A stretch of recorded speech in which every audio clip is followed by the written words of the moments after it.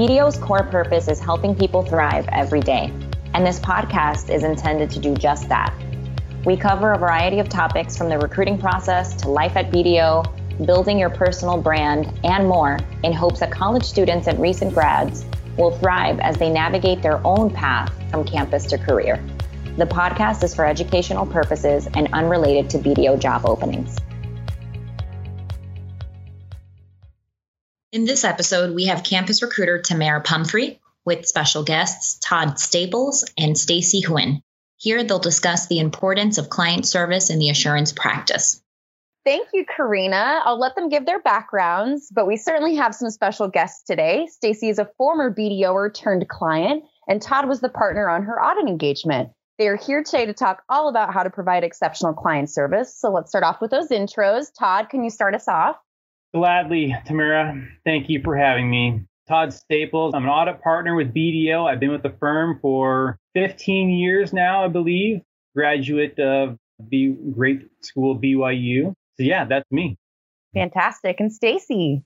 Hi, everyone. I'm Stacy Huynh. I went to the University of Washington, got my master's there in audit, and started with BDO. Was there for about 6 years in the assurance practice, went from staff to manager, and then was always curious about industry. So made the jump to industry in the technology industry specifically about 3 years ago. And I've been a controller for the last 3 years at 2 different tech startups in the Seattle area. Awesome. And of course, very excited to have you back. And I want to start off with a question for Todd. What does client service mean in public accounting? Yeah, that's a good question. Sometimes we think of companies like Costco, right? Why we shop at Costco or Nordstrom, because they have an exceptional return policy or customer service. And I think they do a very good job of that. What's unique about public accounting is customer service is very individual. The firm BDO, it's hard for them to create a customer service policy like Costco would have or Trader Joe's, Nordstrom's. And so really, we as professionals are the face of the firm with our clients, and we are giving our clients that customer service experience. When I think about public accounting, I think of really 3 things: communication, responsiveness, and assistance. But really, communication is all about timeliness and frequency. I think we need to be reminding our clients of deadlines and responding to their emails. That responsiveness, and I think assistance too, it's really going above and beyond. Client service is doing things for clients that they don't expect. That's great. And I think a good point to that is obviously there's an expectation for technical skill set, technical expertise, but to really stand out and to really go the extra mile is those other things that you just hit on. So along those lines, you alluded to sharing some examples. Do you have some examples to share with us of exceptional client service? Yeah, I'll hit on a few of them here. So within companies, there's typically a hierarchy, right? There's a board that needs the audit. They're looking at local management for status updates, and local management, the CFO, might be looking at the controller.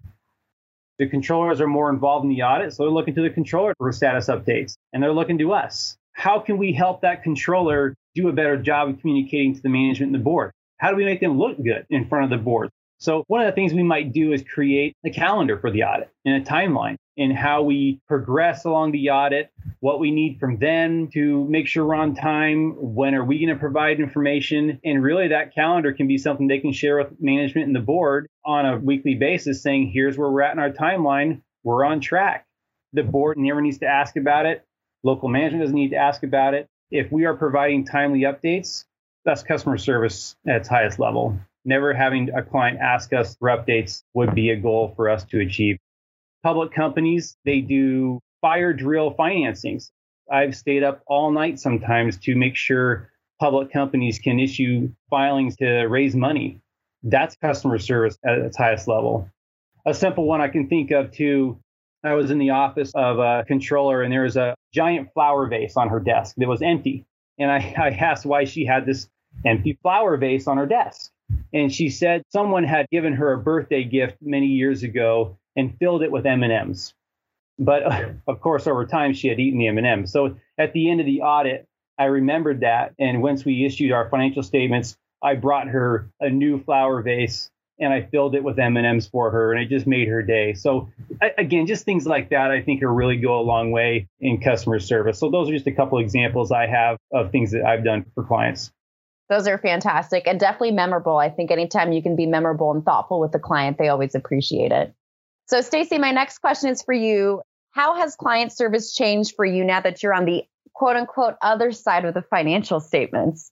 Yeah, so I think that all of what Todd just mentioned was important when I was an auditor and continues to be important on the other side. I think that over communicating is always a good thing and being proactive about communications as well. One thing that I think made kind of the best auditors was just being aware of all of the things that their clients are dealing with on the other side. So knowing that our focus is on more operational workflows and kind of forecasting and looking forward. So just knowing that we've got tons of meetings, tons of other things that are going on and being respectful of that time, but making it really easy by over communicating and just being super organized. I think also that good teamwork on the audit side or the tax side, really, our service providers, if we can tell that they work well together, it definitely shows through to the client. Kind of instills a little bit more trust, like, okay, this team's on the same page. They have our best interests in mind. They're going through the motions and understanding kind of what our problems are and discussing it to come up with the best solutions for us. So I think that's really important as well. And personal relationships, I think just like remembering personal information about clients, that was a great story from Todd on the M&Ms. I remember kind of taking notes as an auditor of my clients. Did they have kids in college, or was their son in soccer or acting or something like that? Every year you see these people and you want to kind of reconnect and let them know that you kind of remember them as people. I think that that's really important. The last thing that's pretty different, I would say, on the other side too, is that you go from being at an accounting firm where you're surrounded by accountants all day, every day, tax codes, GAAP compliance, and it's easy to forget that stuff when you're on the other side because we're so focused on operations and processes, and we're dealing with sales folks and engineers and people that are not in finance anymore.